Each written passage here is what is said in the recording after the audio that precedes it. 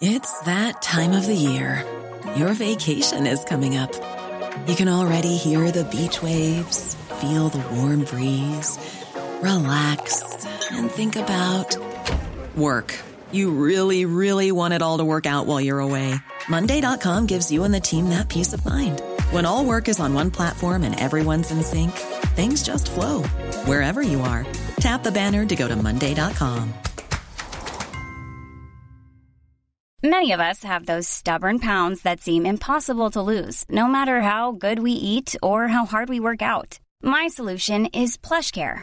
PlushCare is a leading telehealth provider with doctors who are there for you day and night to partner with you in your weight loss journey. They can prescribe FDA-approved weight loss medications like Wegovy and Zepbound for those who qualify. Plus, they accept most insurance plans. To get started, visit plushcare.com/weightloss. That's plushcare.com/weightloss.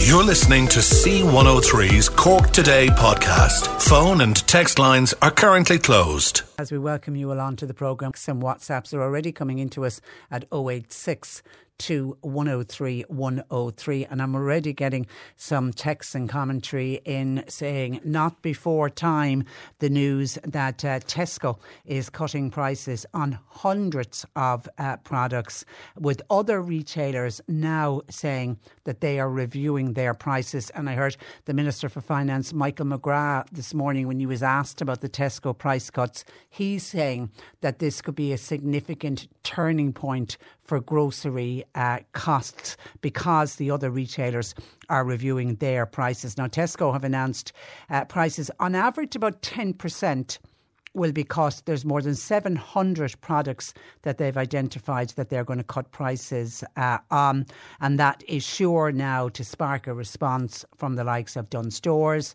SuperValu, Lidl and Aldi, and it looks like we could have a little bit of a supermarket price war. And as you know, one listener is saying, not before time. And this, what Tesco have announced, is a major step up on the recent cuts that were announced. We have in recent weeks seen own brand bread, butter and milk. There was cuts on all of those. And again, it took one supermarket to announce they were cutting butter. The rest followed suit. Another supermarket said, we're cutting the price of bread.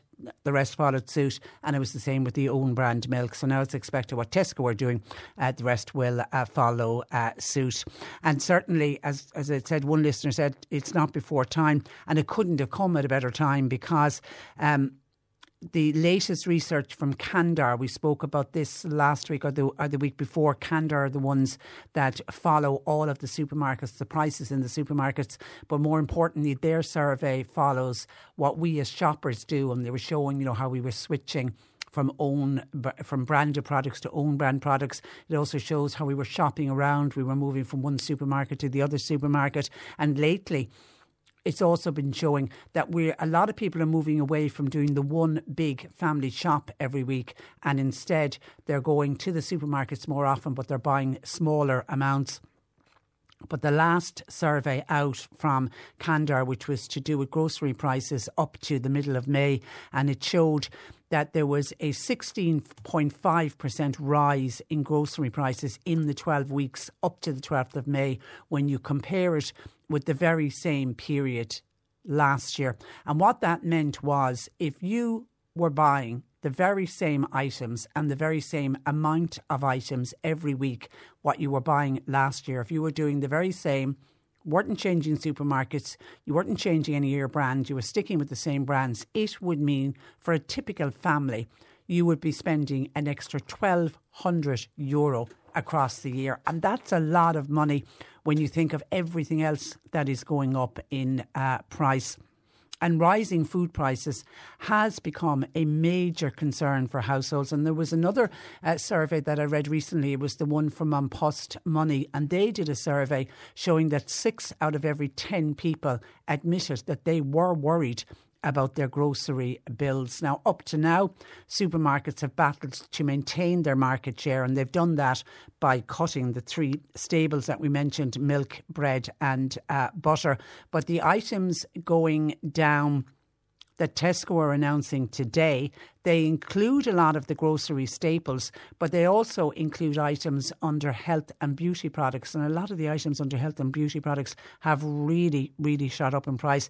We were only talking a few weeks ago about the price of deodorant and how expensive that was gone. So the range of goods that will be cheaper from today, they vary anything from a packet of oven chips to toothpaste right down to a pizza, and it also includes toilet rolls. And toilet rolls are something that everybody had noticed was going up in price. Only 1/3 of the goods that prices are to be cut on are the own brands, so they're also reducing the branded goods as well. For example, there is 50 cent coming off the price of a packet of nappies, and for anyone out there with young children, and you can have more than one child still in nappies, you can go through a lot of nappies. It mightn't sound like a lot, but when you add that 50 cent to all the other items that are coming down, it could be a bit of a saving on your food shop this week. Also things like Flahaven's porridge, that's been reduced by 14 cent.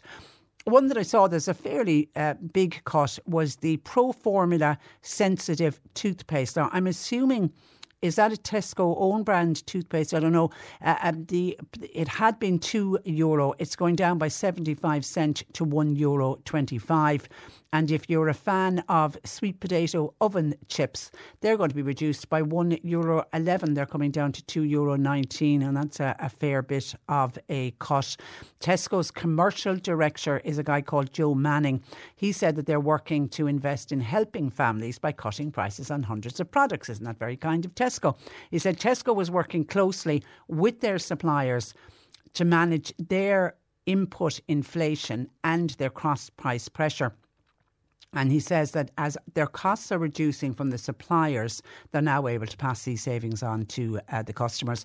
But those comments are likely to raise questions from farmers, because farmers are always concerned that they end up having their margins reduced every time the price of food items are cut. So we'll wait and see what will come out from the Irish Farmers Organisation, because I know they have already been worried that food price inflation will go through the roof, and that's, they say, as a result of tighter environmental rules, which they say could threaten food production.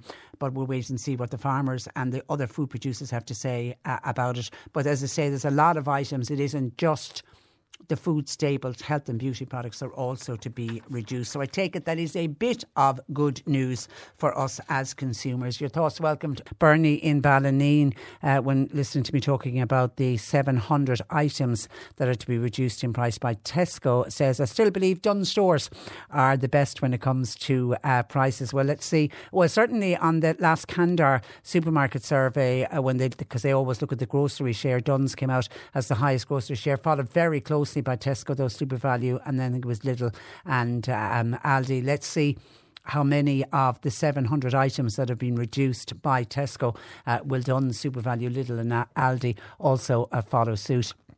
Thank you for your text, Bernie. I mentioned we're going to be discussing later on, we'll be speaking with a secondary school teacher who believes that the summer holidays are too long for secondary schools. Somebody says, Patricia, schools don't close for 3 months. They only get 2 months off, end of June to the end of August. That's primary. What we're talking about is secondary schools. And actually this secondary school teacher, that's exactly the point she's making, that the secondary school holidays should align themselves with primary, so that the secondary school pupils should have the same amount of time off as the primary, just closed for the 2 months of all of July and all of August. So they would end up in June and then go back in September. Your thoughts, by the way, welcomed on that, particularly if you have teenagers at home at the moment on the start of the long summer holidays. Your thoughts are welcomed. 0818 103 103. And let me stay with schools, because Noreen in Crookstown has sent me on a photograph to say that while stopped at a pedestrian crossing outside our national school, and I'm assuming this is the national school in Crookstown this morning, this Audi overtook me and then overtook the bus that's in front of Noreen and continued on regardless. And they were stopped at a pedestrian crossing. Simply can't understand her carelessness. So Noreen got to see It was a female, and I'm hoping it wasn't one of the mothers dropping a child off. But Noreen is making the point, with so many children around and drop off at school time, you nearly need eyes in the back of your head, because you know the way children are. They get all excited. They see their classmate across the road. But like, this is a pedestrian crossing. So the bus had stopped. Noreen is behind the bus. And then this car just decided to overtake. Now, unless the driver wasn't aware, doesn't know the area and wasn't aware it's a pedestrian crossing. But I mean, I take it she could clearly see when she started to move out to overtake Noreen and the bus. Surely she could clearly see that there was a pedestrian crossing up in front. That could have been a very, very serious accident indeed. So if you're that Audi driver who overtook our Noreen and the bus, then shame on you. You could have killed somebody this morning. Email Patricia now with your story or comment. corktoday@c103.ie. Cork Today on C103. Now, following my chat with Alison McCarthy yesterday, outlining the circumstances of her mother's death during the COVID pandemic, we have been contacted by other families who were also left devastated by not being present for the passing of a loved one. And then we got this email in from Patrick. It says, "Hi Patricia, it can't have been easy for Alison to tell her story yesterday of what happened to her beautiful mother Alice. It's great credit to her for doing so and making the public more aware of how the deaths of loved ones during the COVID pandemic has impacted on the lives of their family members. The government has to do right by all families and put an independent, family-based led public inquiry in place to get their many questions answered and serious concerns addressed. What can be learnt about all that happened in nursing homes, hospitals, all care settings will lead to a better understanding which will be beneficial to the welfare and safety of present and future residents and patients in all care settings. Care partners need to be made law as soon as possible so that the family bond will not be broken and no one will end up dying alone. Thank you for highlighting what has happened." And that's from Patrick. And during my chat with Alison yesterday, she mentioned the advocacy group Care Champions and what a great support they had been to her. We've spoken with Majella Beattie of Care Champions before, and she once again joins me. Good morning to you, Majella. Good morning, Patricia. How are you? I'm very well, thank you. Now, Majella, I have to say, it seemed so cruel listening to Alison yesterday that she was forced to go to the Ombudsman in order to get the truth about what happened to her mother. Are many families left simply not knowing the circumstances of a loved one's passing? Absolutely. All the families that we support from all care settings are left in a situation where they themselves have to become investigators, through FOIs and trying to develop a pattern of information, going to the Ombudsman. And unfortunately, our systems are so poor, like the Ombudsman can't deal with clinical concerns. And then the question there is who can.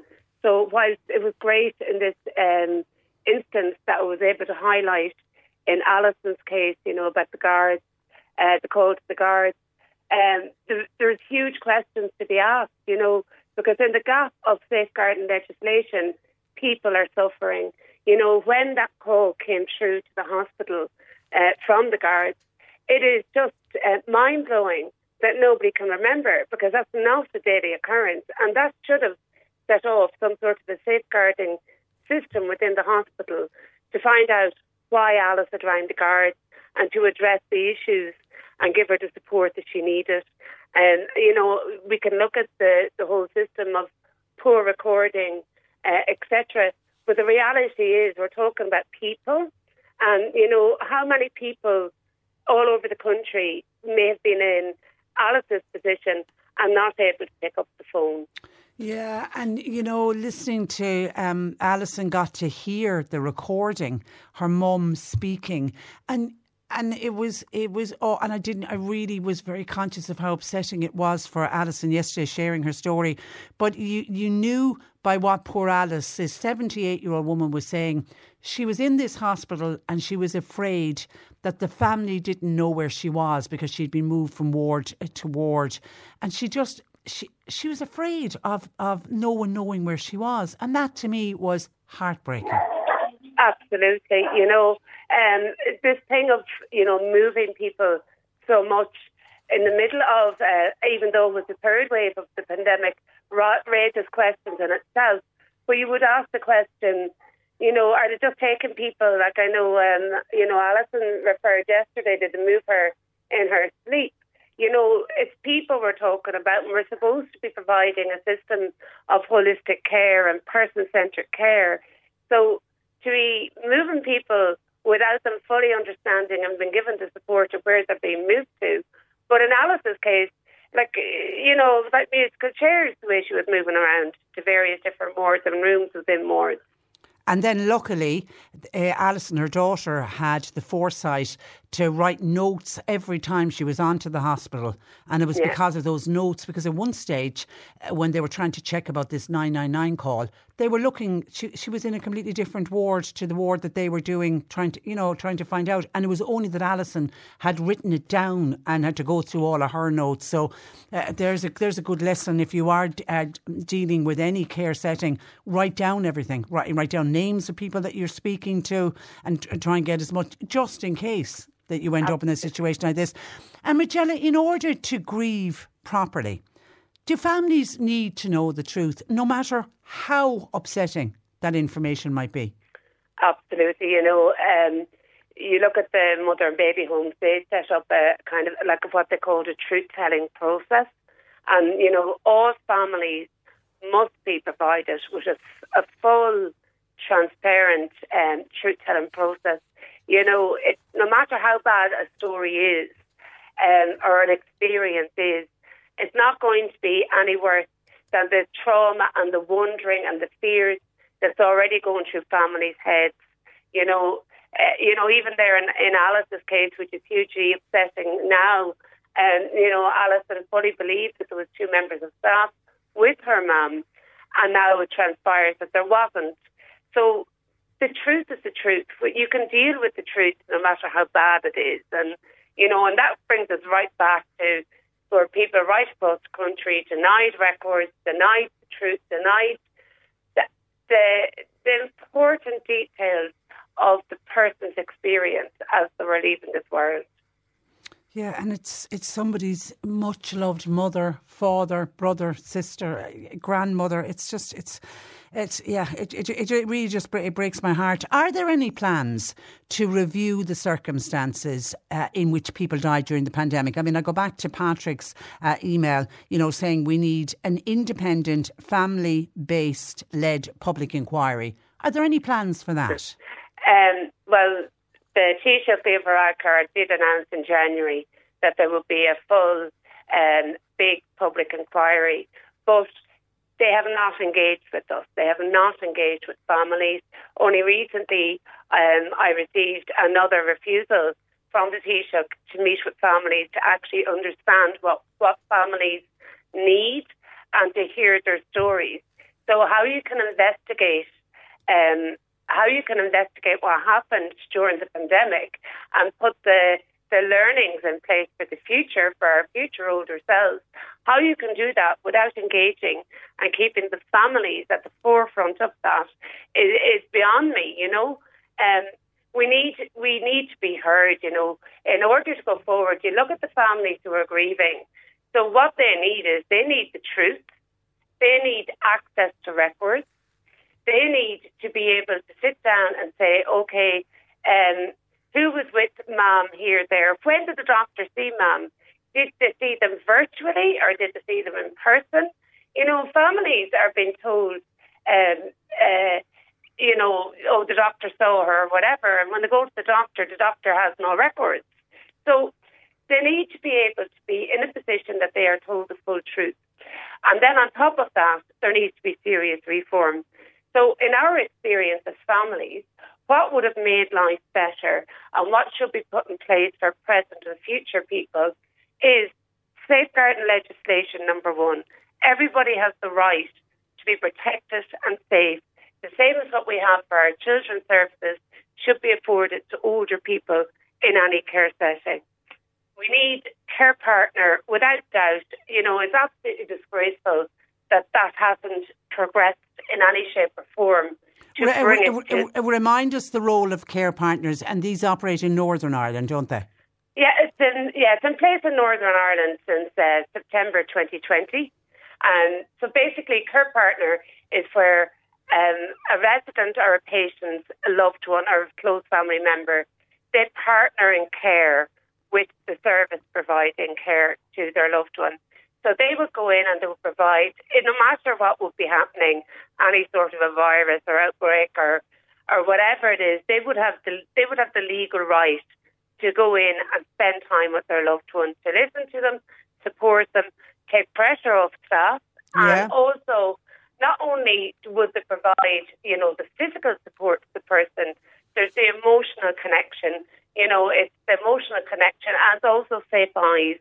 The eyes of families is another layer of safeguarding for all people in a care setting, not just their own loved one. So it's really important that we start looking at, putting in place a system that will not only afford people their human rights, but provide people with a fuller, holistic sense of care in all aspects of their lives. It's a very hard thing for anybody, if you were in hospital for 6 months or whatever, and you happen to be there during a time of visitor restriction, it's very hard to be very sick and very unwell and not be allowed to have any access to somebody that you love. So that's really important that comes in. We need to have safeguarding social workers need to be have legal right of access to all care facilities. And that should be a given, at this point in time. And we also need political will. And I know we're talking about Cork today, so when you look at Cork, the political will, looking for answers, looking for support for those who have lost loved ones in any care settings or suffered neglect is absolutely appalling. We had a meeting recently where all TDs were invited to hear families and to hear staff, whistle-blowing staff from Cork, and only 2 Cork TDs showed up. Like Alison's story and the Ombudsman and a lady ringing 999 hasn't even been mentioned in the Dáil. So really, all of this goes back. We can all talk until the cows come home about what we need and how to fix the system. But until the political will is there, until local TDs are standing up and demanding justice, accountability and transparency, where are we going? Yeah, and you're right, families need to be listened to. I have another family that want to join us. Stay there, Magella. Christine has contacted us following my chat with Alison yesterday. Good morning, Christine. Good morning. I'm reading in your email as well. You're somebody else who's calling for a human rights-led public inquiry. Your beautiful mother died she was one of the deaths that was recorded at the Care Choice in Ballyknoe. What happened in your mother's case, Christine? My mum passed away on the 1st of February 2021 during the 3rd wave of the pandemic. Like that now, we knew that there was an outbreak, but we were led to believe through emails that everything was under control. So that there was nothing to worry about, basically. So the week before my mum passed away, I was after, there was window visits. You could go to the window and visit her. So myself and my daughter went to the window visit. She was, she looked perfect. She was in great form, and she was being vaccinated the following day. So we were actually delighted with that. We were saying, this could be the beginning of the end of the worry, that she's going to be vaccinated, she's going to be fine. So that following week, we got an email saying that there was visiting restrictions after coming in again, that there was no visits, no window visits, but everything was under control. So we were led to believe that, I was led to believe that my mum would have been isolated in her room, so, you know, she was safe. So I heard nothing from the nursing home all that week, and as I said, I just thought, all right, she's fine, everything is fine. So on the 31st of January, it was a Sunday night, I just decided I'll ring, you know, just to see how she's doing in general, you know, before, you know, hopefully we'll get back in to see her again.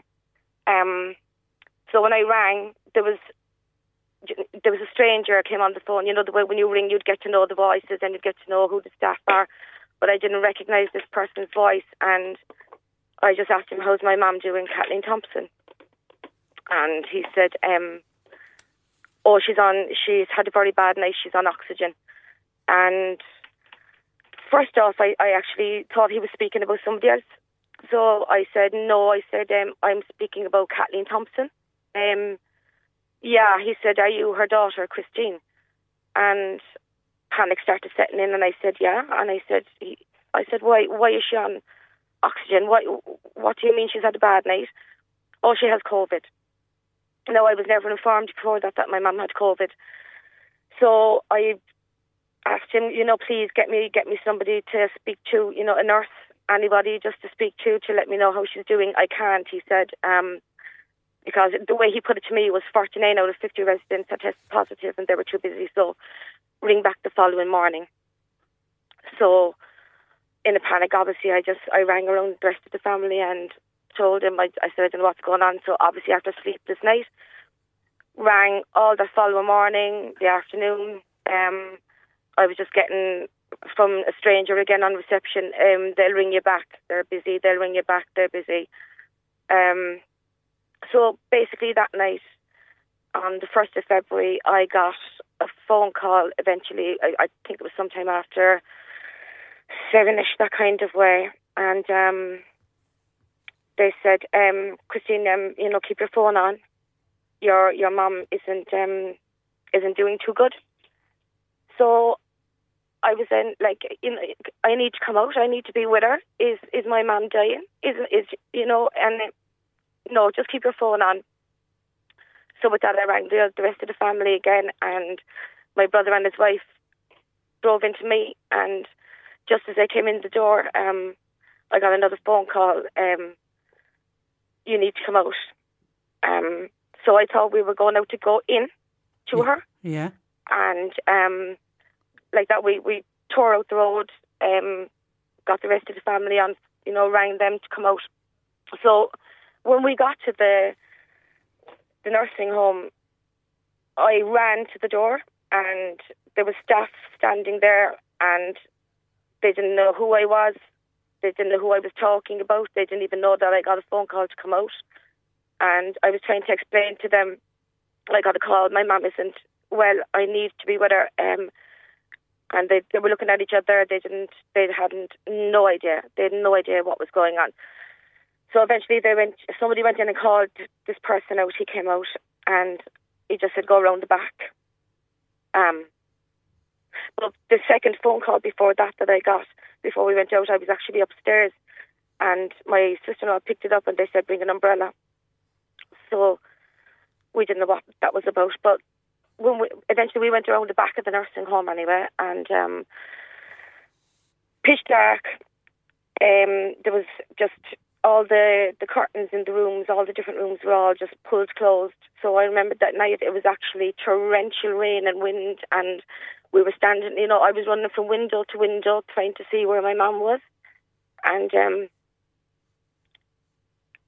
we were standing there for about, it could have been 15 minutes, and I was saying to my brother, where is she?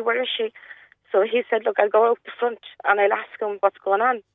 So he went out the front and he said, he came back down and he said, there's somebody coming out now. So the same person came back out, opened the side door and said, I'm sorry. And I knew then she was dying. And I said, please let me in. Please let me in. And my brother said, please let Christine in, just one person. Please let her be with her mum. I can't. And he closed the door and he just pulled back the curtains in one of the rooms, and my mum was dying, lying in a bed, dying with nobody with her. And as I said, in torrential wind and rain, we had to stand outside a window, and my mum lying there on her own, and not one member of staff went into that room to her in the whole time that we were there. And I was trying to call her name, tell her I loved her. And you see, Patricia, this is all we wanted, to be with her, to hold her hand. But even if a member of staff went in, and we could see a member of staff going in to hold her hand and say, Kathleen, your family are here, but nobody did. So she died absolutely horrendously, totally alone. And you couldn't. And you and your brother were outside the window? 9 of us. No. 9 of us. And was the window opened? No, closed window, no. And was she conscious? No. And no one, you're saying they opened the window, they knew your mother was dying, and nobody sat and said your family are close or... No. When he pulled back the curtains, he just pulled back the curtains and walked back out of the room and left us there and left my mum there. And the only way we could realise that she was actually after passing, because we were trying to concentrate on her chest, her breathing. And eventually when I realised that she was actually after passing, I was, is she gone? Is she gone? And still nobody was there to tell. So my brother had to go back around the front again, ring the bell and say, we think my mum is after dying. And so, nobody even checked on her the whole time that we were outside. So if they didn't check on her while we were actually there looking in a window, was she there all day on her own? Was she there all the previous day? Where was she all week? We don't know anything about her last week. Whereas I was just thought in my own mind that week that she was being isolated in her room, but in actual fact she was after being moved. And I know that now that she tested negative the previous week on the 24th. So when did she test positive? I think it was the night I rang on the 31st. He just said she was positive, so I presume it was the previous day, because I know that they would have been tested on the Fridays and they'd get the results on the Saturdays. But nobody told me. And so when your brother went around and said, we think our mum has passed, did somebody then come in, check your mother, and then come to you at the window, or what happened? Well, the director of nursing came down then to the room, pulled the curtains closed to check her, and then opened them back up again and put her hand up as if to say, yeah, she's gone, and walked out of the room. And what happened then? We stayed outside that window for another, could have been 15, 20 minutes, just absolutely hysterical, basically hysterical. And still nobody went in. And we went around the front then again, and just to find out what's the next step, what do we do now? And she came out and she said, contact the coroner and, all this stuff. So my brother decided to go back down the back again after that, and he said she was still lying there with the curtains open, dead. Nobody with her. Nobody. So how long was she there? That's just so, and that's living with all of you now, Christine. Those memories. Absolutely. It does just nothing. It doesn't leave my mind. That vision is in my mind every single day. Of I said it loads of times before, my mum was the type of person that she just loved company. She hated being alone. And for her to die alone like that, not knowing that her family were there, no one to tell her that we were there, just to comfort her, and it's just absolutely horrific. And to make matters worse, after all that, the following night, my mum was after passing away on the Monday night, and the Tuesday night, I got an email through, and it was an email from Ballino, and it said, as you know, we're in outbreak of COVID, but I will keep you updated on your mum's well-being. My mum was dead, and that just added insult to injury. And then did you have a COVID funeral then after that? Was it? Closed. Look, I still question, and I question every day, do I have the right person in that grave? Because there was so many residents died at the same time. Christine, and try not to think of that. I know, but I know. It's there because the staff didn't know who they were. The director of nursing didn't even know who they were. So, And you sound like you're still fighting to get the information of exactly what happened, particularly in that last week of your mum's life. Yes, of course. I have to. There are times when I just feel I'm actually having a nervous breakdown that I just have to take a step back, but then I'll pull myself back up again and I'll keep going, because I can't let that. Nobody should have to go through anything like that in a lifetime. I mean, nobody should die like that.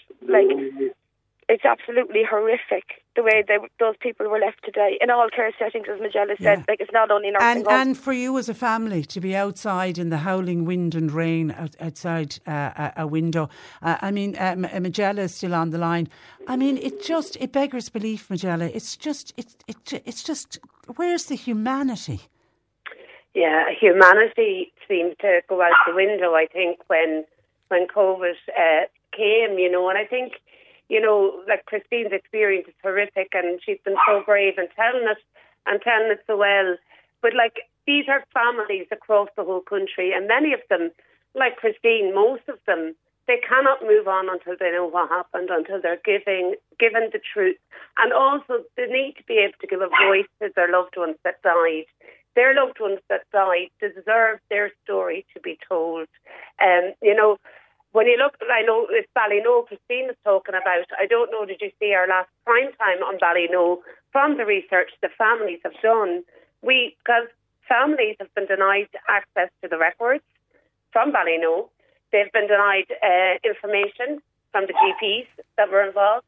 So they were left just with their own individual experience of what occurred or the inhumanity that they experienced at that time. And that's why we need a proper public-led inquiry to get to the bottom. And it's, as somebody said, this is nothing to do with compensation. This is to do with families just wanting to know what happened to their loved ones. That's all it is. And actually, I'm told that Alison, who joined us yesterday, has been listening to Christine's story, and she said, Alison said she doesn't want her mother to be a statistic, and Christine is the same. She said hopefully it'll get discussed in the Dáil. OK, listen, I'm going to leave it there. I can hear somebody's dog barking, which is a lovely sound in the background. Christine, thank you so much for sharing your story. Magella, as always, you and your group are fantastic. And so many people highlight the Care Champion group. We will speak again, but thank you both for joining us this morning. Thanks, Patricia. Thank you, Patricia. Good morning to you. Cork Today on C103. With Corrigan Insurance's Macroom, now part of McCarthy Insurance Group. Want great advice? You know who to talk to. CMIG.ie. 2 state-of-the-art beach wheelchairs costing over €6,000 in total are still lying idle, and they've been lying idle now for the past 2 years because there's nowhere to store them near Inchydoney Beach. Local Independent Councillor Paul Hayes is currently looking after these 2 beach wheelchairs, and he joins me. Good morning to you, Paul. Morning, Patricia. I can't believe that we're talking again about these wheelchairs and that they're not up and running. So I suppose go back and remind us how these beach wheelchairs came to be.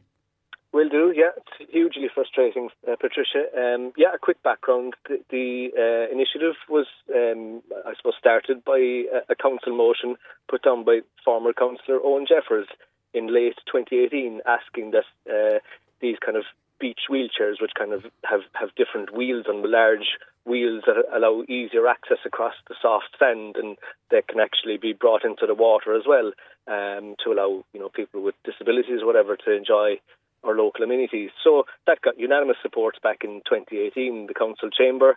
Later in 2019, the Warren Beach near Rosscarbery was selected as a kind of a pilot project for the scheme, and the council bought one of the beach wheelchairs, and with the help of the local Rosscarbery Pitch and Put Club, who did the administration of the scheme, the booking and administration, that was a huge success.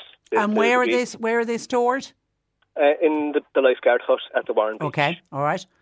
A short time later, then the Red Barn Beach at Youghal was added to the service, and a great success down there as well. So I suppose, look, a number of us were looking at the other beaches across West Cork, including Inchydoney, which is my local beach. Again, it's a frequent winner of the best beach in Ireland, and look, it's a very, very popular beach. And I've been down there, obviously, in the last couple of weeks, and it's absolutely thronged with people enjoying the fantastic natural amenity on our doorstep. And we all felt that, look, having a beach wheelchair service available there would just add to the attraction there. So we've asked in previous years that the council would extend the service and buy a beach wheelchair, but they quoted kind of budgetary issues and said they didn't have the funding available to introduce the service.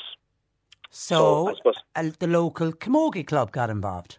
They did indeed. Upstepped the local Camogie Club, and they were looking to do something positive during lockdown and try to keep active. So in fairness to them, they came up with an idea of doing a virtual walk from the east coast to the west coast of the States. Obviously, it's just within their own area, around Clonakilty. I think there's 8 million steps in total. And they actually surpassed their initial target of, having enough to buy one beach wheelchair. And they came up with funding for 2 beach wheelchairs. Hugely successful and very popular campaign, and huge credit due to the Camogie Club for their initiative. So, and the wheelchairs were purchased? They were, 2 of them, in around €6,000, the cost of 2 of these beach wheelchairs. But again, as I said, the Camogie Club came up with the funding, bought them, and said, over to you guys now, we're happy to donate them back to the council to initiate the service. But then the problems began.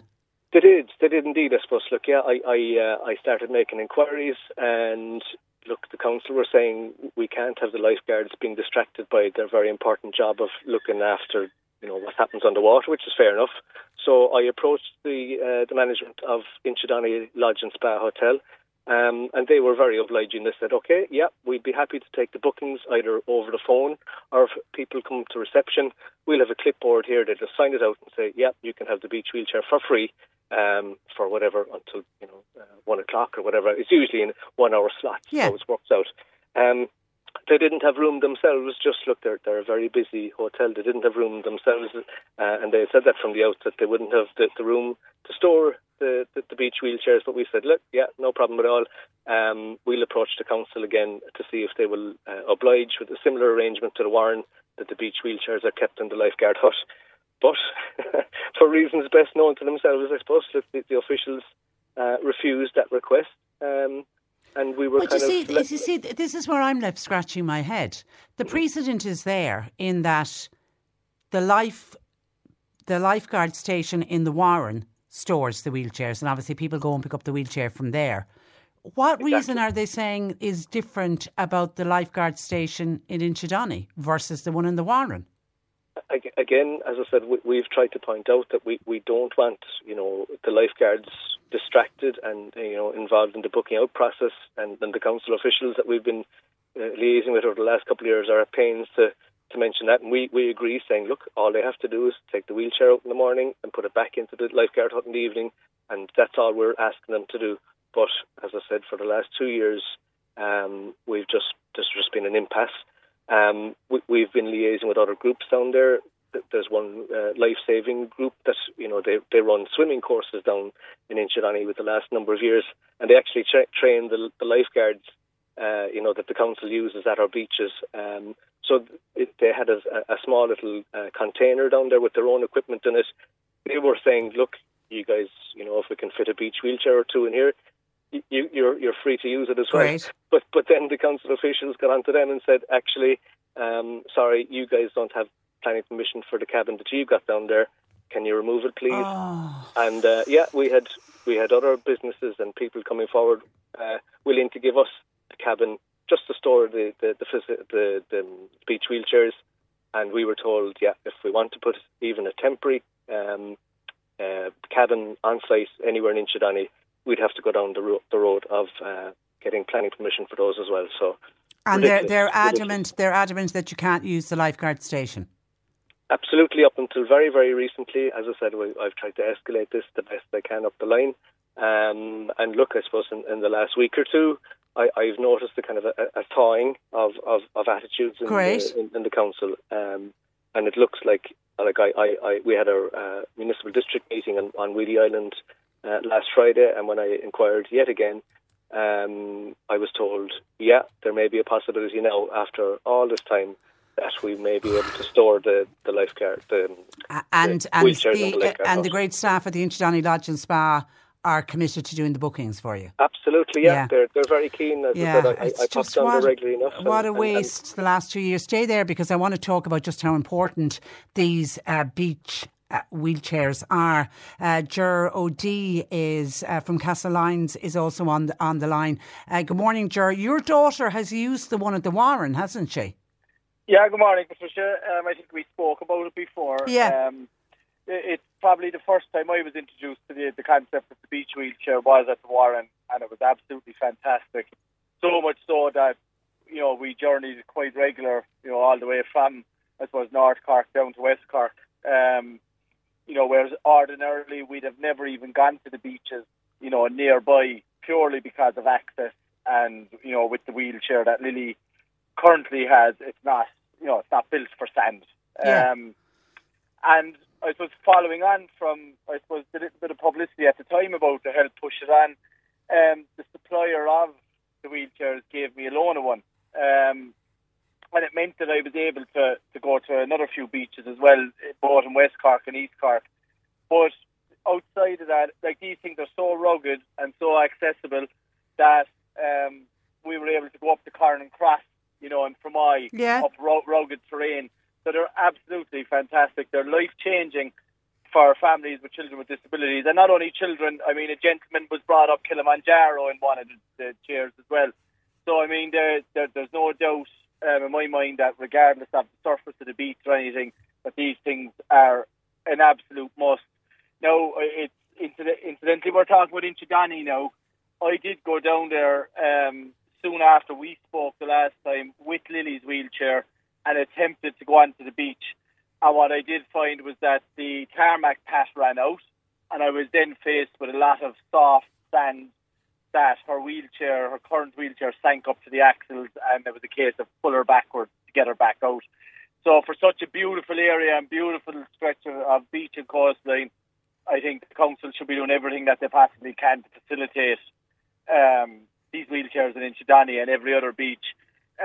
Every government department has a responsibility, I think, for inclusion and diversity, and in particular, making sure that people with special needs are accommodated. Yeah, and it makes such a difference, not just to the child or the person with special needs. It makes such a difference to the entire family, because suddenly it means you can do something as a family that you wouldn't have contemplated doing without having access to a beach wheelchair. Absolutely, Patricia, because Lily has a daughter, Lily has a younger sister, and I suppose she never got to go to the beach really because I suppose we couldn't go there with Lily. So, we went to alternative things, and we found, we ended up going to local parks, and while they're all great, children like the beach. Yeah, of course. And it was life-changing, I suppose, for us as a family to be able to go to the beach, to go down to the water. These, the wheelchairs can go into the water. They can feel the water lapping up on their feet and all of that. And, it's just inclusion. And I think... And does Lily love going into the water? Absolutely. Does she? Absolutely. She just loves water in general, loves even the bath at home. So, to have that experience of being able to have the waves splash up on her and all that is absolutely fantastic. And, I suppose, I can't see any rational reason why Cork County Council would want to block families from going to the beach by restricting the use of these wheelchairs and silly stuff like planning permission. If anything, they should be capitalising on the fact that these chairs are there, and they should be doing everything they can to facilitate it. And as well, the fantastic members of the local Camogie Club, those, girls who decided to do something during the pandemic, during the lockdown, but to help children who don't get access to playing camogie. I think it's just great generosity of spirit on behalf of those girls. It's unbelievable. It's just, I suppose, for any family with a child, particularly with special needs, you want to see them included where possible. Now, we all know our children's limitations, and we're very realistic, and, you know, you're not going to expect a child, you know, in a wheelchair to go rock climbing. But all of these clubs, like the Camogie Club, like the surfing down in Garrettstown, they do everything they possibly can to facilitate, regardless of the disability or, in fact, the ability of somebody. And it is, I suppose, I'm passionate about it, Patricia. It's appalling what Cork County Council are doing. Okay, well, hopefully now some good news, because, Paul, are they currently still in your garage? Yeah, well, one of them has been in my garage all of the time, essentially.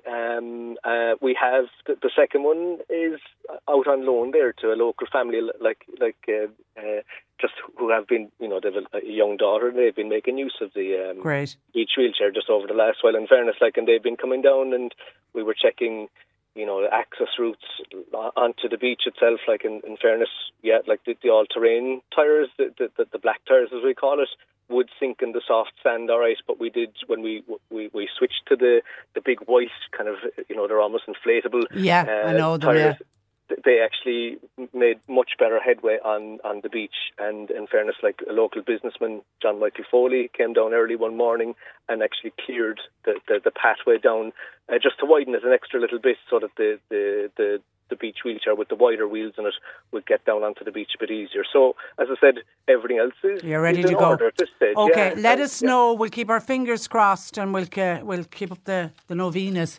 And let us know when you get the go-ahead. We'll be thrilled to announce that it's up and running and certainly available for booking. Councillor Paul Hayes, thank you for that. Geraldine, thank you. And our best wishes to Lily and indeed to the rest of the family. And thanks for joining us. Good morning to you both. Thanks. C103 Jobs.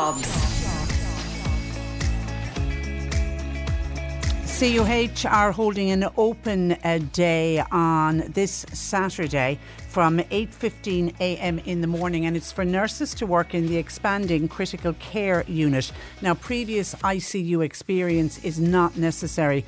To book your place, can you please email clairecrowley8@hse.ie.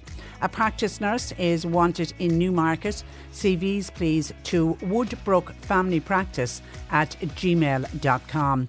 And the evening customer support agent is wanted for Blackpool. It's from 5 p.m. to 10 p.m. at night. Full-time hours are available. CVs please to humanresources@armaconnect.com. And a machine driver is wanted for work in Kanturk. Call 087 165 0527. You'll find all the details and more job opportunities by going online now. Just go to c103.ie/jobs for more. This is C103. Cork Today on C103. With Corrigan Insurance's Macroom, now part of McCarthy Insurance Group for motor, home, business, farm, life and health insurance. See mig.ie. Now, with schools out for summer, well, for our secondary school pupils, one teacher is suggesting that the summer holidays should be in line with primary schools and have classes run throughout the month of June. Irish Examiner columnist and herself a secondary school teacher, Jennifer Horgan, joins me with her views. Good morning to you, Jennifer. Morning, Patricia. Now, I have to say, you will have teenagers roaring from the rooftops, no way. I imagine there'll be a lot of teachers roaring, no way. But set out your stall as to why you believe that 3 months off is simply too long. Okay. I suppose the first thing would be in terms of the welfare of the child. So I'm very aware of the sort of the inequality that's out there and the different experiences young teenagers have over the summer. So there are some teenagers who will go to the Gaeltachts and they'll go on various courses and they'll be stimulated at home and they'll read through the summer. And then there are other students who won't have any of those experiences and who will suffer a setback in terms of their learning and their reading. And so from September, then they're playing catch up. So that's one issue. The other issue, I suppose, is that I feel like our society has changed a lot from when I was a teenager. When I was a teenager, my mum was at home and she was there to kind of facilitate whatever through the summer months. I think that's very rare nowadays. Life is full of what-ifs. Some awesome, like what if AI could fold your laundry? And some, well, less awesome, like what if you have unexpected medical costs? United Healthcare can help get you covered with Health Protector Guard fixed indemnity insurance plans. They supplement your primary plan to help you manage out-of-pocket costs. No deductibles, no enrollment periods, and especially no more what-ifs. Visit uh1.com to find the Health Protector Guard plan for you. It's that time of the year. Your vacation is coming up. You can already hear the beach waves, feel the warm breeze, relax, and think about work. You really, really want it all to work out while you're away. Monday.com gives you and the team that peace of mind. When all work is on one platform and everyone's in sync, things just flow. Wherever you are, tap the banner to go to Monday.com. Many of us have those stubborn pounds that seem impossible to lose, no matter how good we eat or how hard we work out. My solution is PlushCare. PlushCare is a leading telehealth provider with doctors who are there for you day and night to partner with you in your weight loss journey. They can prescribe FDA-approved weight loss medications like Wegovy and Zepbound for those who qualify. Plus, they accept most insurance plans. To get started, visit plushcare.com/weightloss. That's plushcare.com/weightloss. And I think for the most part, both parents are working. On top of that, then you have the added impact of technology, mobile phones, screens. So I suppose I worry that there are young teenagers who are left on their own unavoidably because parents are working and they're spending a lot of their summer online. The third thing I suppose I would say is that I feel like our school year is overly frantic. It's packed. We have more contact hours than most other countries, even though we're in school for fewer days. So I'd like to see us calm down a little bit, have gaps in the school day, have study periods where students could do homework and where teachers could plan. I'd like to see more physical activity. I'd like to ensure that every young person is exercising every day. So I think I don't mean to add more to the pile. We cover a lot of ground. We don't need to cover any more, but I'd like to see us slowing down a little bit. Yeah, I think you're making some really, really good points there. And it's not that you're asking the teachers or indeed the pupils to spend longer in a classroom environment. You're talking about spread it out over the year. Yeah, spread it out, slow it down, slow down the learning. Have, maybe a period every day where students get to revise, reflect, do homework, where teachers get a breath. And I do think the physical activity thing is important. And there are other countries where they really do commit to that and ensure that young people are moving. We have an issue with facilities in Ireland. Our schools aren't good enough. They're not well equipped. My own school lacks any real outdoor space. That would need to change, of course. But I think with proper facilities, we could really ensure that the children are getting the exercise they need. Teachers have a tough time, and I know they're not going to like what I'm saying. But I think we need to improve the system, respect teachers more, and lengthen the year.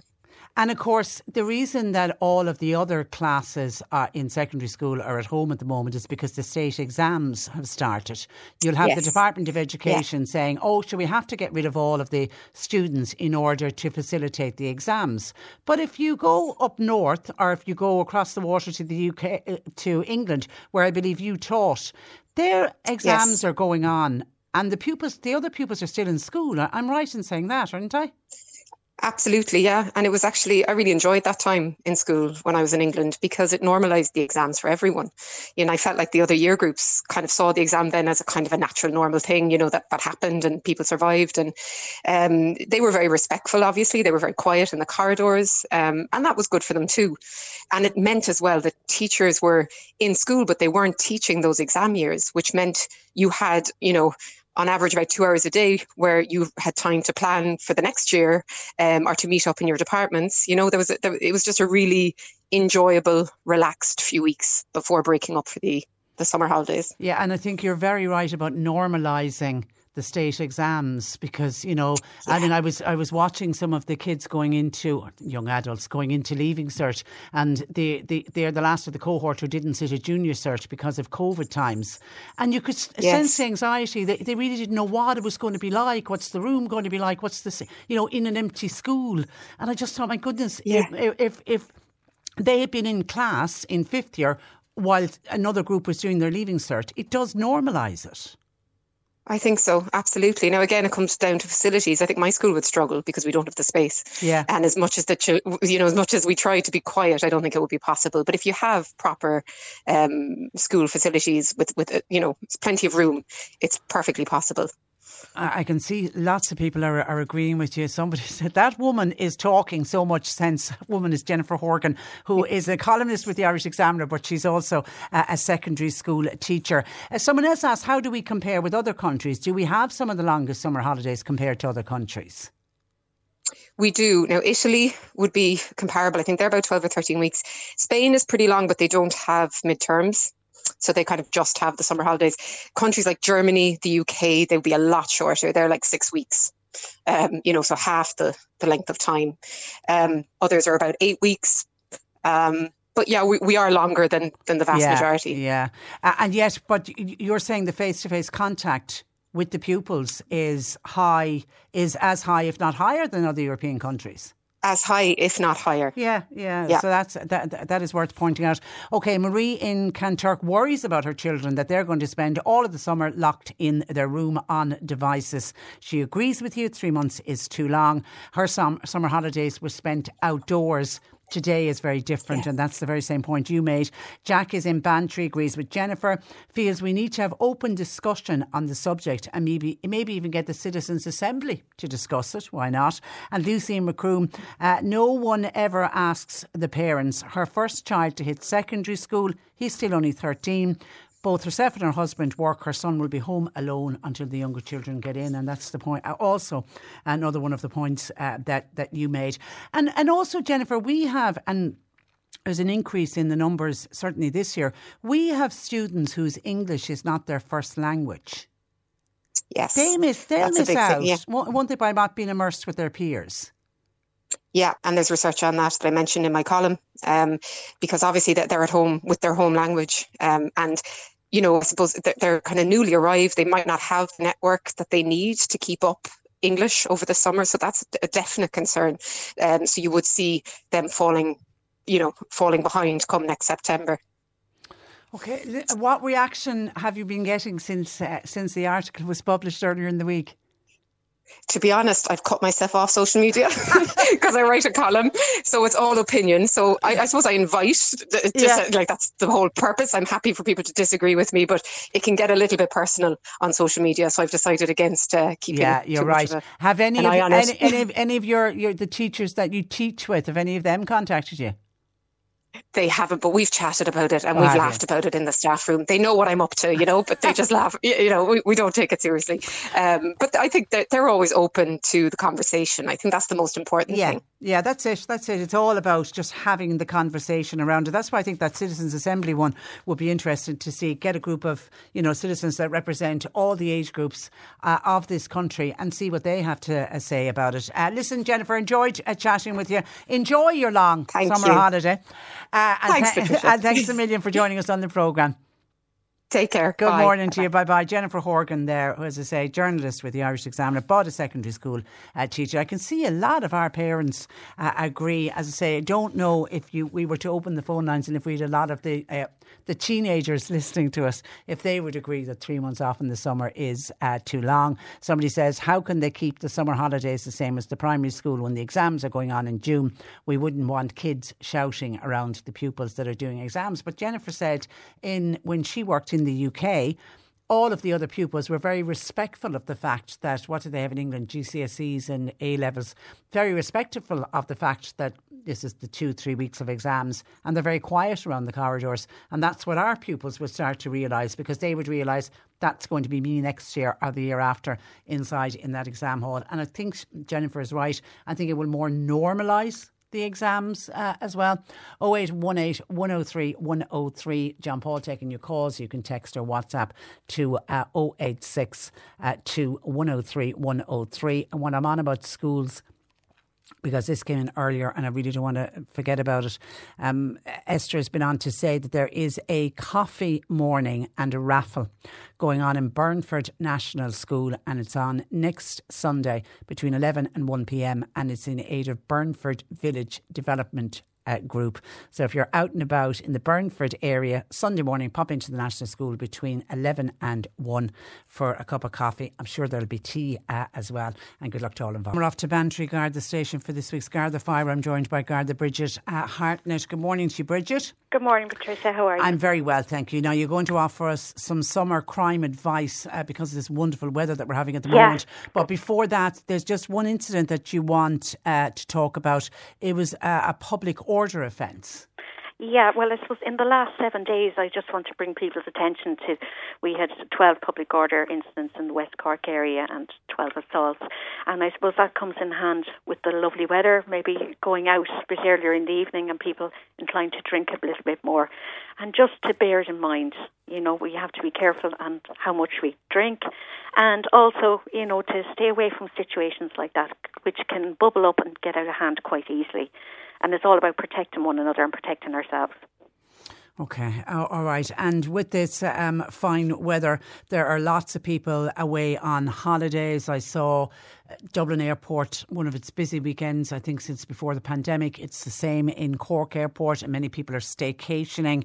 You want to offer, and it comes up every year, but people don't seem to heed this advice. This is about social media, your use of social media when you are away. Yeah, and I know you've covered it lots of times in the show, and JP as well. It's just to be so careful when we're going on holidays. I know we're all very excited to get away, whether it's staying at home or going abroad, but we don't need to post about it. We don't need to update our status when we arrive at Cork Airport or Dublin Airport, and we definitely don't need to be putting up a post beforehand that I'm going on holidays in 4 days' time. You know, it's like putting out a red flag and saying, come here, you know, my house is going to be empty for the next week or two. So it's really important. And I know that we're all, you know, we're well aware that we shouldn't do it, but I think people just forget and update the status on arriving at the airport, and then, you know, post pictures of the lovely villa or the lovely swimming pool. It's really important to remember that. Please don't. And if all your privacies, keep them private, and there's no need. You can send the pictures to family, but there's no need to let the rest of the world know. Yeah, and then when you come back from your holidays, if you want to put up a post to share, you can do it and say, spent a wonderful week last week, wherever it was, and then share the photographs. I think that's great advice, and that'll be the way to do it, you know, if you do want to share it with people and let them know about the great area you were to. But it's also keeping your home secure and safe, because it's an awful feeling coming home to having someone, you know, after breaking into your home, and it really takes from your lovely holiday away and your nice break. And then obviously when you are away, to have lights come on, have somebody checking on the house.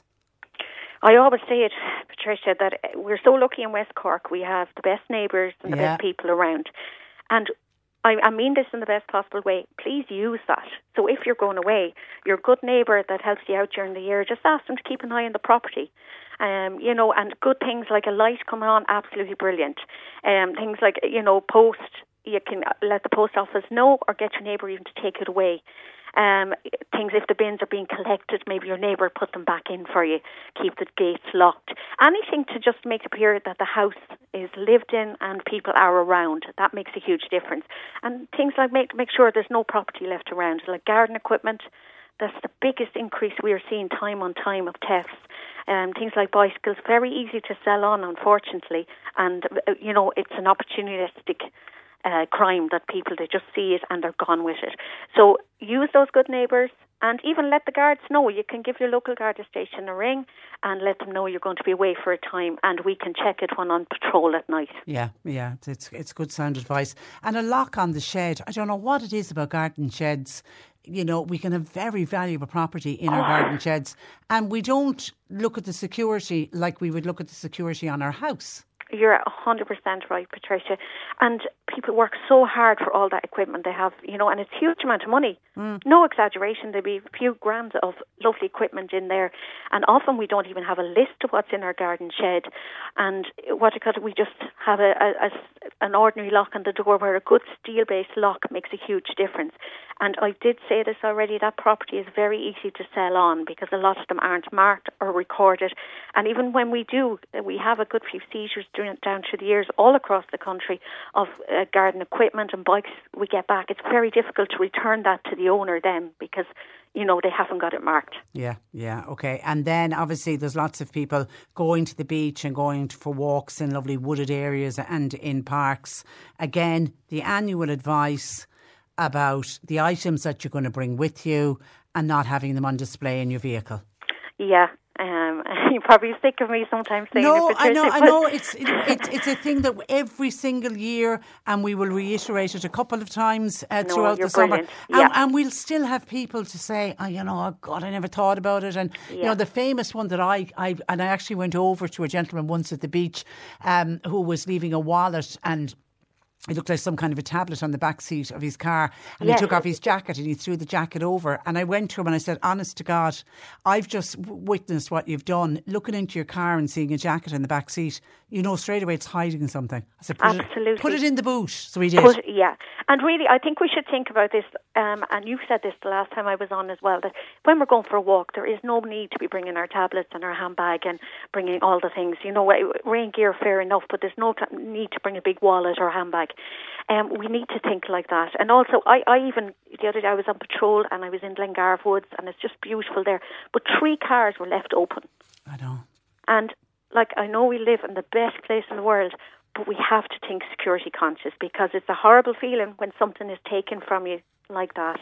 And it's difficult for people then even to come forward sometimes, but always do come and report it to us any time. But please keep your doors, windows locked and of the car, and do never have anything on display. Just anything. And please, like you said, they're throwing the coat on over it. That really, it nearly just highlights it. To be quite honest. You might as well leave it out on display. Absolutely. And the not locking. You see people do that in the driveway of their houses as well. And a lot of those thefts are just opportunistic, aren't they? It's just somebody completely wandering by. A chance. Yeah, it's an absolute chance, and they see it there. Often in places, even a lot of people, swimming has got so popular that a lot of people even leave their keys just in the door of the car, or under the car and things like that. And I'm always saying, please don't. You can't. We really don't know who's driving by and who might take a chance. All right, and somebody says, Patricia, while you and Garda Bridget Hartnett are talking about trips to the beach, will you ask people to please be aware of where they are parking, especially on very busy days? Yeah. Well, that is a really good point, because especially down in all of West Cork areas, we're talking about small laneways and entrances to houses. We even had a lady here in Bantry Ring from Kilcrahan a couple of weeks ago, and she was blocked into her house just outside the village. Now, she was a lovely lady. She wasn't, giving out about it. She's just saying, could we find the owner of the car? She actually had to go in and collect her son. And this happens quite a lot. That people, I know we're going to a lovely day out, going to the beach, but think about others. Yeah. It's not nice if a person, and we never know what could be happening in that house, whether an ambulance needs to get in or fire service, but even if that person just needs to go about their business, we should never block entrances. And when we're going to beaches, even just to think, God, if an ambulance needs to get down here, to rescue someone or to bring someone away, can they are they able to turn? Just don't abandon the car and say, that'll be fine. Yeah, I've seen it quite a lot on Inchydoney Beach, and we've heard from some of the residents down there who's, they can't get in or out of their house because somebody just decides to, abandon the car. It's crazy. It's crazy. It's very unfair, yeah. And it's selfish. It's very absolutely so. Selfish. Yeah. All right, listen, enjoy this fine weather for as long as it lasts, Bridget, and pleasure as always. Thank you for that. Lovely. Thank you so much. Thanks for joining us. Bye-bye. That is Garda Bridget Hartnett, who is based out of Bantry Garda Station. We mentioned when I was speaking with Garda Bridget Hartnett in the last hour about people being aware. Please be aware when you're parking your car If you're heading to the beach today or across the weekend or next week, anytime during the summer, just please be aware of other motorists having to use the road you're parking on, and more so than anything, don't block somebody's entrance into their house. A listener says, Patricia, what this listener says are ignorant people parking in people's driveways or indeed on public country roads. Wouldn't it be justice if their vehicle was towed away? Imagine, says this texter, if I went into a town or a city and just decided to abandon my car on somebody's driveway and then went into town, into the city centre for the day, what would happen? It wouldn't happen in a town or city because my car would be towed away. Yet the same people seem to think it's perfectly okay to do it just because it's by the beach or out in the countryside. Never mind parking on half a road. How do those drivers actually think other traffic will be able to pass safely? Last weekend in the Clonakilty area, cars were parked around bends while the owners were down sunning themselves on the beach. And I don't know if it's in Shidani that you're talking about, but I don't know how we don't have a major medical incident some weekends down in Shidani if an ambulance needed to get in, because sometimes the way some people just abandon their cars really is crazy. People just need to cop on. And maybe you're right, maybe towing cars away is the way to go. 0818 103 103. Now, I didn't see this programme, but there was a programme last night. Was it on the BBC? It was a UK programme. I don't know if anybody else saw it. And it's from what Jim is saying in his text, it's to do with elderly people in the UK and how they're battling the cost of living crisis, because, of course, we have a cost of living crisis that's not just happening here in this country. It seems to be happening all over the world. Anyway, Jim says, I watched a TV programme last night. It was about pensioners living on the poverty line in the UK. One 78-year-old man who has no family members of his own left living. Before he goes to bed every night, he lays out paperwork on his couch. The paperwork contains instructions on what to do in case this man passes away during the night. All of the paperwork would be seen by whoever found his body. Oh, isn't that incredibly sad? There was another elderly lady who sits in the dark. She's gone to bed by 7 p.m. with a hot water bottle. She places the hot water bottle on her tummy and cuddles it in order to get to sleep. Another elderly man spoke about how he measures out the water he needs to boil. He will boil exactly 2 cups for 2 cups of tea from each tea bag. He's actually switched off his fridge because he's got nothing to keep in it. The only thing he keeps is milk, and he stands that in a sink of cold water to keep it fresh. So sad to watch. Each and every one of the older people that were highlighted on that programme are living on the state pension, but they simply can't survive on it. What with the cost of energy and food inflation and everything going up. Patricia, shame. I wonder how many of our elderly people are living like that here in Ireland. Never complaining, they're just simply surviving. You can be guaranteed, Jim, if there was to be a similar programme done in Ireland, that the researchers would possibly find equally as many elderly people who would be sharing stories. And I do know the one big difference, though, the state pension in the UK is much lower than the state pension here in Ireland. And I don't know, I know in this country many of our pensioners struggle, but we do have the community welfare officers there. We also have fantastic food banks, we have fantastic charities, and I'm assuming that there are similar over in the UK. But then there are a number of people who find it very hard to say, I need help, can somebody help me? But that does seem like a heartbreaking programme to have watched. Thanks for sharing that with us, Jim. And then we started the programme by talking about what looks like it could be the start of a grocery price war in this country, with Tesco announcing 700 of their products are to be reduced in price, and we're now waiting for the other supermarkets to follow suit. And that obviously will be good news for everyone, because grocery inflation is rising and rising all the time, and we need it to come to stop. Maybe this is the start of it, but that has led to some people giving in suggestions, including Mary, who, now I don't know if Mary is celiac or has a celiac member at the household, but she is forced to purchase gluten-free products. She said, why I welcome the reduction of prices at the supermarkets. Why is it that gluten-free products always remain so high? Mary said, I was just out, happened to be doing some shopping this morning. A half a pound of gluten-free sausages, €1.15. Bagels, €2.69. A small gluten-free loaf, and they are small, $1.99. And a small gluten-free cake, $2.39. There never seems to be anything off the gluten-free products. And I can say snap with you on that one, Mary, because I follow a gluten-free diet as well. I try to buy as little of those gluten-free products as I possibly can. I try and live a gluten-free diet just by cooking everything from scratch. But I do buy the bread and things like that. And they're all crazily expensive. It always has been like that. I mean, I feel for anyone who is celiac and has more than one celiac member in the household, what they are paying on their shopping, particularly if you've got children who are celiac, is crazy. But they never come down in price. And the argument always is that it's more expensive to produce those products. I suppose with the bread, they'll say they're producing a smaller batch than they would be for the batch of bread that has gluten in it. But yeah, I sympathise with you, Mary. They are really expensive. And then there's no name on this. Somebody says, Trish, I fancied a scone this morning while heading to work. Now, normally when I fancy a scone, I'll bring scones for the other lads that I work with.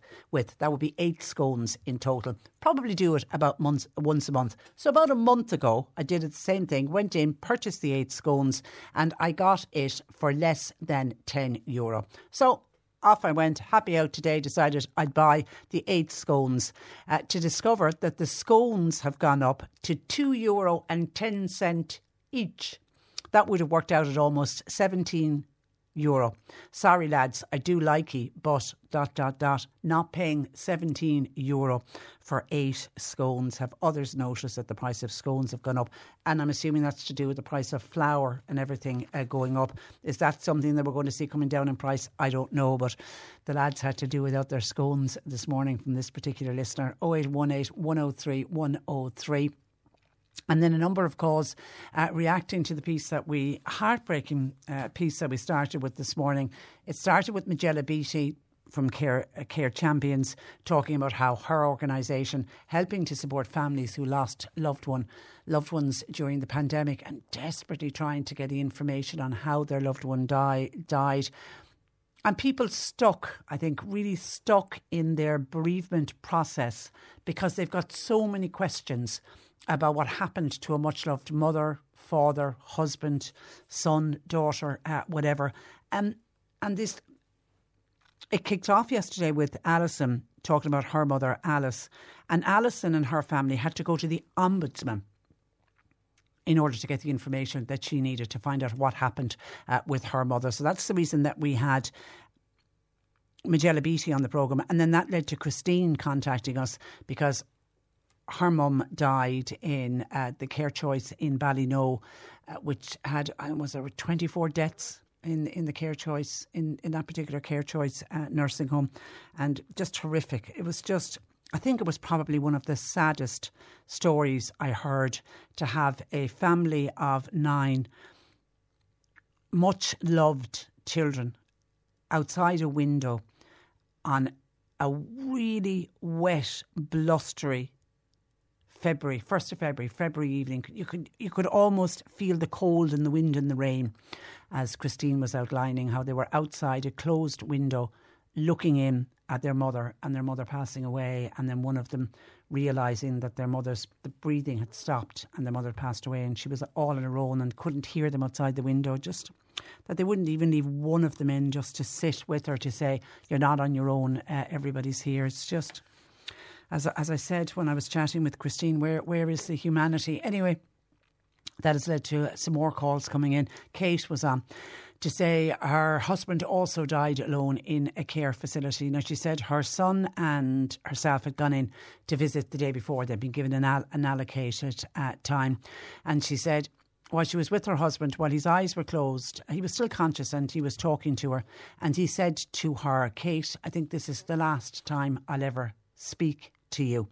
And Kate realised he was more or less saying to Kate, I'm dying. These are my last few hours. So with the fright, Kate ran out to approach a nurse. But she said as she was doing it, she touched the trolley that the nurse was pushing. The nurse then kind of started having a go at her and accusing her of contaminating the trolley. Kate said she got really, really upset. She didn't know what she was doing. So they were then asked to leave and told to go home. So they did. She said early the next morning they got a call to say that her husband had passed away. And she said what really got to Kate was he had passed away and there was nobody by his side. She said, I am still so upset by this. I found trying to get information on my husband while he was in the facility when we were at home. I found it impossible at the time. And John Paul took the call from Kate and said she was actually too upset on air to actually join us on air. My deepest sympathies to you, Kate. My heart goes out to you. I would suggest maybe contacting somebody like Care Champions and Magella Beatty, because anyone we have spoken to have spoken about the support that Care Champions are giving to families, and they're dealing with so many families all over the country.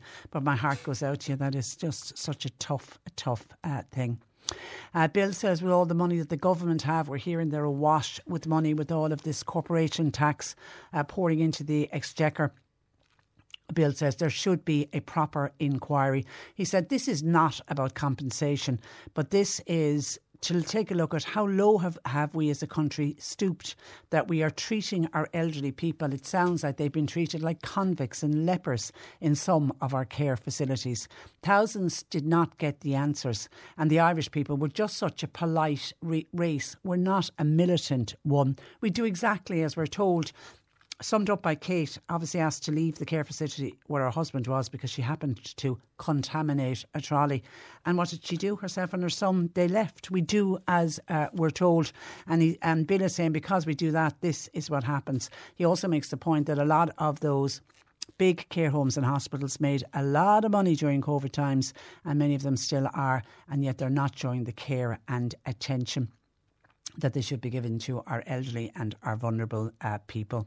And then, thanks for that, Bill. And then Burr was on to say, Patricia, it's not just nursing homes that denied people access to their loved ones during COVID times. My dad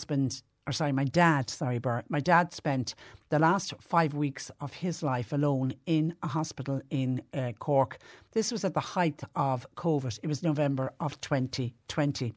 The day he died, I had to beg to be left in to see him, as I just had this awful gut feeling that something was going to happen to him. It took the hospital 2 hours to ring me back to say, OK, yes, you can come in and see him. And they finally agreed to let me in. It then took me a further 50 minutes to get to the hospital. When I arrived at the hospital, I was met by a nurse who told me, I can't let you in to see your dad. He's gone into cardiac arrest. And then unfortunately, I was too late. Burr's dad passed away. Oh, that's heartbreaking, Burr. Absolutely heartbreaking. Sympathies to you on the passing of your dad, even back in 2020. And I can, by that text, I can still see how painful it all is. And then Mary says, Patricia, I work as a healthcare assistant, previously known as a home health worker. I worked right throughout COVID. We dealt with a number of patients when it came to palliative care when they were dying at home. We stayed with people who were dying. Some of them were dying and they were COVID positive, but we worked as normal. We never stopped families from coming in and spending time with their loved ones. While we were wearing masks and gowned up, we didn't ask the family members to wear masks or to be gowned up, particularly when they were saying goodbye to their loved ones. We stood back and let the families have their moments. There is and will always be dignity in death, yeah, but unfortunately for some of the families we are hearing from, they feel that their loved ones certainly were not afforded that dignity while dying. 0818 103 103. John Paul is taking your calls. We are looking for your pet questions, please. For Jane Pickett, you can text or WhatsApp 0862 103 103. The C103 Cork Diary. With Cork County Council delivering roads and housing, community and business supports all across the county. See corkcoco.ie. Bandon Library are hosting an exhibition for Food Waste Awareness Week. It's on today, and Skibbereen Library are hosting a talk on composting for all with Donal O'Leary. A fashion show will be held in the West Cork Hotel in Skibbereen tomorrow Friday at 8 o'clock. Proceeds going to the Skibbereen Community Playgroup and After School Club. Tickets from the Play School are Salon 31 in Skibbereen. A nurse recruitment open day for General Intensive Care Unit will be held on Saturday in the main auditorium in CUH. Previous ICU experience is not necessary, but you do need to book a place. Contact claire.crowley8@hse.ie. And Mallow Field Club, they're having an outing to Ardfert Cathedral and Bannistrand next Sunday. Now, the cost for the bus is €25. Entry to the cathedral is €4, and they will depart Mallow Garda Station at 10 a.m. on Sunday morning. Tea and a coffee break at Ballyseedy Garden Centre, and then an evening meal at Ballygary House Hotel. If you'd like to travel by bus, please forward your name to mallowlectures@gmail.com. Cork Today on C103. With Corrigan Insurance's Macroom, now part of McCarthy Insurance Group for motor, home, business, farm, life and health insurance. See MIG.ie. While we started the programme with the good news that Tesco are reducing 700 items on average by about 10%, which is a bit of good news, and the hope is that all of the other supermarkets will follow suit. Mairead has noticed that prices are on the increase in coffee shops. They seem to be increasing their prices all the time. Should every few months the price of a cup of coffee seems to go up. She says a small latte now on average is about €3.85. They're in the hospitality sector, so they've got the lower VAT rate. How do they justify these increases? They seem to be going up every few months. And she's noticed that the price of a little cake as well, if you want a cake with your latte or your cup of tea, all going up in price. And she's noticed it's kind of the larger coffee shop chains rather than the smaller individual independently run coffee shops. Now, I know if I get onto any of the chains, they'll say it's to do with the cost of doing business. Their electricity costs are gone through the roof, their insurance costs are gone through the roof, the price of the milk they're buying in, the coffee, the tea, wage costs, they'll just say that, and they'll keep putting up the prices to cover the cost of doing business until it gets to the stage where it's too expensive and nobody's going in, and then the business closes down. So has anybody else noticed that price of coffees when you're going for a cup of coffee has gone up? Hi, Patricia. Listening to parents of older children, these of teenagers who are spending their summer holidays on their laptops. We had some parents who were worried about their teenagers and the long summers.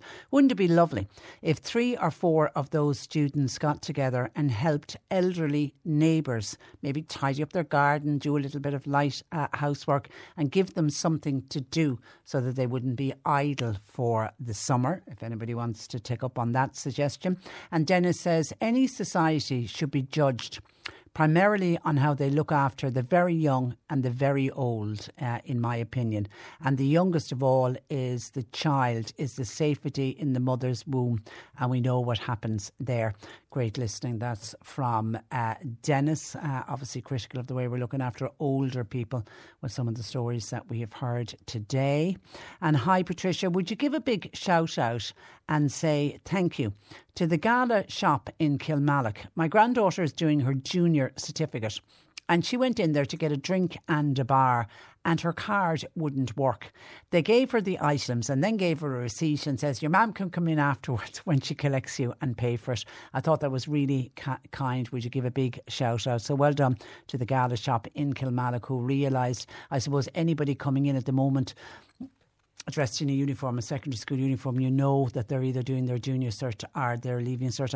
As I'm driving to work every morning, I'm trying to keep a lookout and trying to smile at anyone I'm passing to wish them well. And this came in earlier. Somebody says, we want plenty of rain. Oh, God, do we want plenty of rain? Really?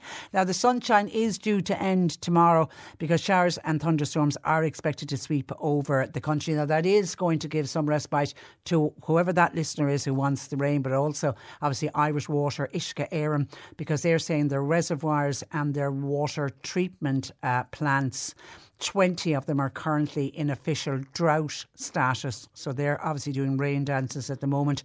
Met Éireann say their 25 principal weather stations, 24 are currently observing what they describe as absolute droughts. Now, a drought is defined as a period of 15 or more consecutive days where the daily rainfall is less than 0.2 millimetres. Uisce Éireann are warning that water conservation was now critical and would be over the coming weeks, given the potential for a further dry spell later on this month and also into July. Early indications are we're in for another dry period later in the month, and that will have a significant effect on the national water reserves. There are also concerns that the rainfall that has been forecast over the coming days may not prove sufficient to fully restore all the drought-hit reservoirs and the water treatment plants, and that will leave further water schemes at risk. They're looking at things that they may have to introduce, like overnight restrictions, or they may even have to curb and conserve supplies. Uisce Éireann's Asset Operations Manager Tom Cuddy, he's quoted in the papers today as saying water conservation is vital in the weeks ahead. They're beginning to see the impact of this long spell of dry weather on some supplies around the country. With no significant rainfall forecast, there is some, but it isn't significant in the short term. He's making the point that we can all play our part in ensuring that there's enough water for everyone as we go through the summer, particularly if we get a nice hot summer. Even small changes, he said, can make a significant difference. And I suppose he's talking about things like easy on the hose if you're out hosing the garden in the evening time, and if you've got a leaky tap, try to fix that leaky tap. Met Éireann's Paul Downs said that despite the showers over the weekend, the weather is to remain warm and it's also to remain humid. Saturday night, for example, is going to be what Met Éireann are calling oppressively humid. Overnight temperatures, are not expecting it to drop below 16 degrees. That's overnight. That's going to be a really muggy, sticky night. More traditional Irish summer weather then will become dominant from this evening, and that's when we're going to see the first of this patchy rain sweep across us here in the south. Then showers, some will be thundery because of the high humidity and the warm weather. They will develop over Munster tomorrow night, that's Friday night, into Saturday morning, and then spread northwards. But the humid conditions, they're going to extend right into next week. But in between, there will be some showers, but we can expect more spells of good sunshine. They'll just be interrupted with some showers. You're listening to C103's Cork Today podcast. Phone and text lines are currently closed. We're off to the Island Wood Veterinary Hospital in Newmarket, part of the Mill Street Veterinary Group, where Jane Pickett joins me. Good afternoon to you, Jane. Good afternoon, Patricia. And you're very welcome. Let me get straight into questions. This is a kind of one that's appropriate for the fine weather we've been having. Hi, could you please ask Jane, what is the best solution for dogs for sunburn, especially their nose? I've noticed my dog's nose is dry and pink around it. I'm thinking it might be a bit sunburnt. Okay, so yeah, it is very timely. We're experiencing a great spell of fine weather and it seems set to stay with us for a few more days, but it can be troublesome for our pets. I think really the best way to manage sunburn is to prevent it, ideally.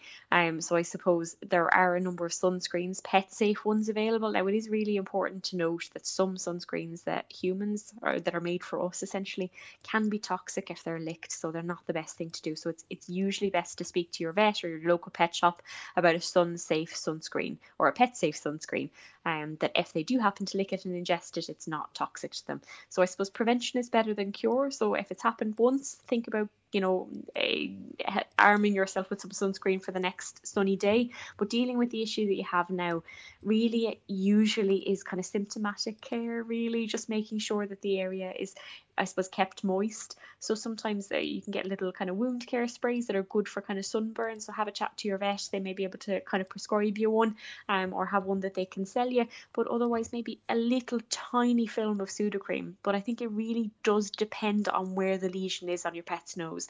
If it's at a point at which they could lick the pseudocreme off, I wouldn't advise putting it on. But if it's really up on the bridge of the nose where they wouldn't be able to lick it off, then a very, very light covering of pseudocreme just to soothe the area can sometimes be helpful. But what I will say is that although sunburn is a really common cause of kind of pink and dry flaky skin, on kind of the extremities, so the ears and the nose this time of year. There are actually a lot of other things that can cause similar signs. So sometimes there can actually just be primary skin conditions that wouldn't have anything to do with the sun that can manifest similarly. Sometimes there can even be stranger things like autoimmune conditions that can kind of lead to crusting and pinkness around the margins of where the nose is as well. So I suppose what I would say is if it's been associated with a very sunny day and you've noticed kind of some sunburn signs, it may well be that. But if it's not settling or if it's beginning to get any work, I would really advise visiting your vet just to make sure it's not something else that your pet might need help with. And the one thing about sunburn in cats and dogs, I mean, it's similar to humans. It can lead to skin cancer. I had a cat that the top of one of his ears had to be taken off because of skin cancer, and then because I was unaware, it was a white cat, unaware of the ears getting sunburned. Now we religiously then put sun cream on the other one, but the tip had to be taken off. Absolutely. You know, I'm really sorry to hear that. It is a really hard thing, certainly very similar to us. It can lead to cancerous change. So the most common thing is a cancer called squamous cell carcinoma. And that's really by far and away most common on the tips of cats' ears, very much like that. And usually in the light or white coloured cats where they don't have enough melanin pigment in their skin to have a little bit of protection.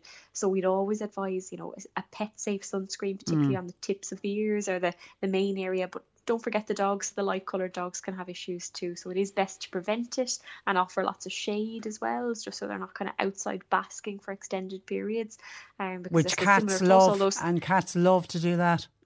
And they absolutely do. And I think that's the thing. It's very much like ourselves. Although sun cream is really, really helpful, the advice is still to make sure that we're shaded during the kind of peak hours of the day from 12 to 3. Okay. So same goes for the pets. Michael says, hi, we gave our golden retriever a bit of a wash yesterday, dog shampoo, and hosed him down in the garden. We noticed afterwards he's got very dry skin under his coat of hair. What could be causing that? And is there anything you could suggest using?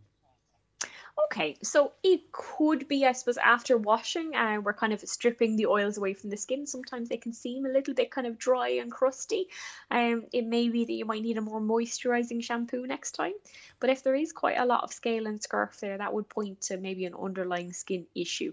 So sometimes they can have problems with their skin barrier where it doesn't kind of exfoliate normally, and it can actually signal some of the, you know, be a representative sign of some other issues deeper within the skin that might be causing itching or discomfort. So it is worth, if it's not settling for your pet and let's say a moisturising shampoo doesn't help, it is worth bringing it up with your vet, because it can be kind of a warning sign for other skin barrier issues, allergies for example, itchiness. So it is definitely worth digging into. Some of the shampoos that I suppose are good, and I suppose a word on shampoos, I would never really recommend using human shampoo for dogs. The pH of their skin is actually quite different to us, so we're stripping a little bit too much of the oils out of the skin if we use a human shampoo, but also we're changing the acidity of the skin balance, so that kind of messes up the bacterial flora and the pH that they like to live in. So using a pet shampoo is really, really important, not to strip too much of that away and to keep the pH normal. But also within pet shampoos, there's lots of different ones. So some of them are soothing, some of them are, you know, for really dirty beasties, but then there are some that are moisturising, and generally they'd have oatmeal based ingredients, oat or oat milk based ingredients, and they tend to be the ones that I would say would be a good shout in this kind of situation. If you're struggling to pick one, and there are an absolute plethora of pet shampoos on the market, have a chat to your local vet and vet nurse, because they may well have some in stock themselves, but if not, they'll be able to guide you to ones that they'd recommend that they know are available in the local area. And also they may just be able to discuss in a little bit more detail the issue with your dog's skin with you. Somebody says, would you ever use a dog shampoo on your own hair, Jane? The reason she asks, this listener asks, is, do you remember her sister one day by mistake visiting somebody else's house, and there was shampoo she thought was normal shampoo inside, and somebody's jar, and turned out to be dog shampoo. She didn't have any reaction, but she's just wondering, is it very bad to use a dog shampoo on a human? Yeah. Well, look, I must admit I've had to on a few occasions. Oh, there you go. Such Needs must. Such is the joys of being a vet. Sometimes you get very mucky inside in the clinic, and emergency measures required. So I have done it. What I will say is I probably wouldn't recommend it long term. The same advice goes for dogs and humans. Although I'm not medical, I would assume from a scientific background that, let's say, having a pH that was different in the shampoo would be also, let's say if we used a dog shampoo that was suited to their skin, their bacterial flora, their pH, it probably wouldn't suit a human too well, I would expect. Now, this sounds like a kind of a funny question, but it's not. It is completely a serious question. A listener says, I got a Cocker Spaniel who has absolutely no interest in female dogs, constantly tries to hump male dogs. Is it possible that a male dog can be gay? Has Jane ever heard of that? I have. It's a very interesting area of behavioural medicine.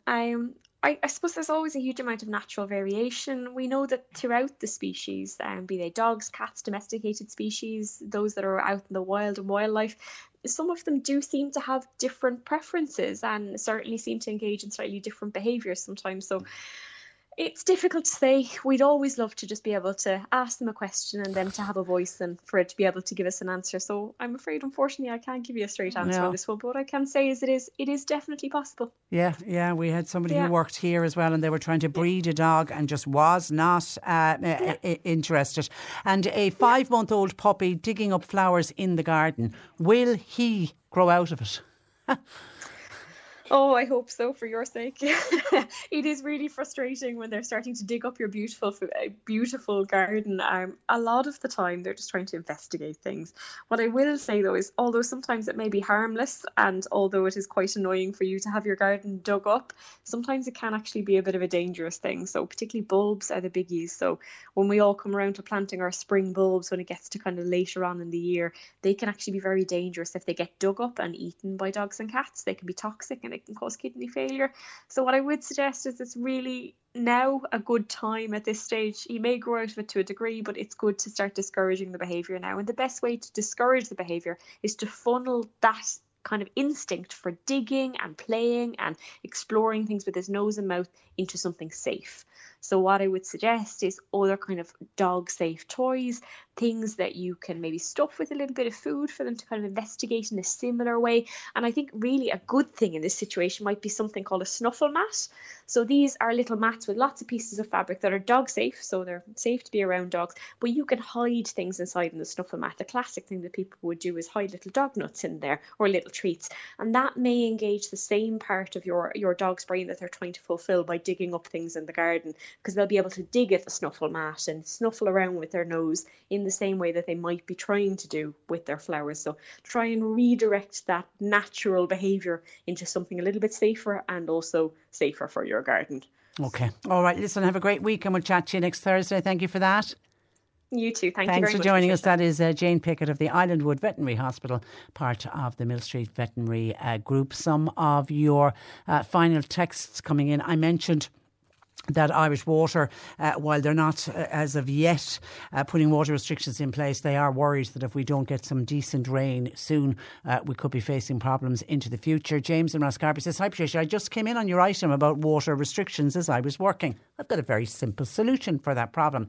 If we could create mini dams to slow down the flow of water, it could be done by placing big stones, rocks across the rivers, approximately 2 to 3 feet high. By doing so, you slow down the flow of the water and you also at the same time create habitat for the fish, life in the rivers. It is a no-brainer and it would be a win-win situation.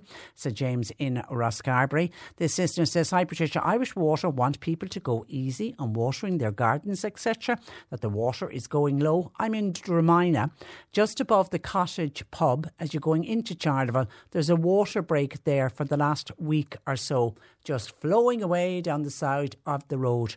They should get their own water breaks fixed before they start asking other people to conserve water. It is a joke.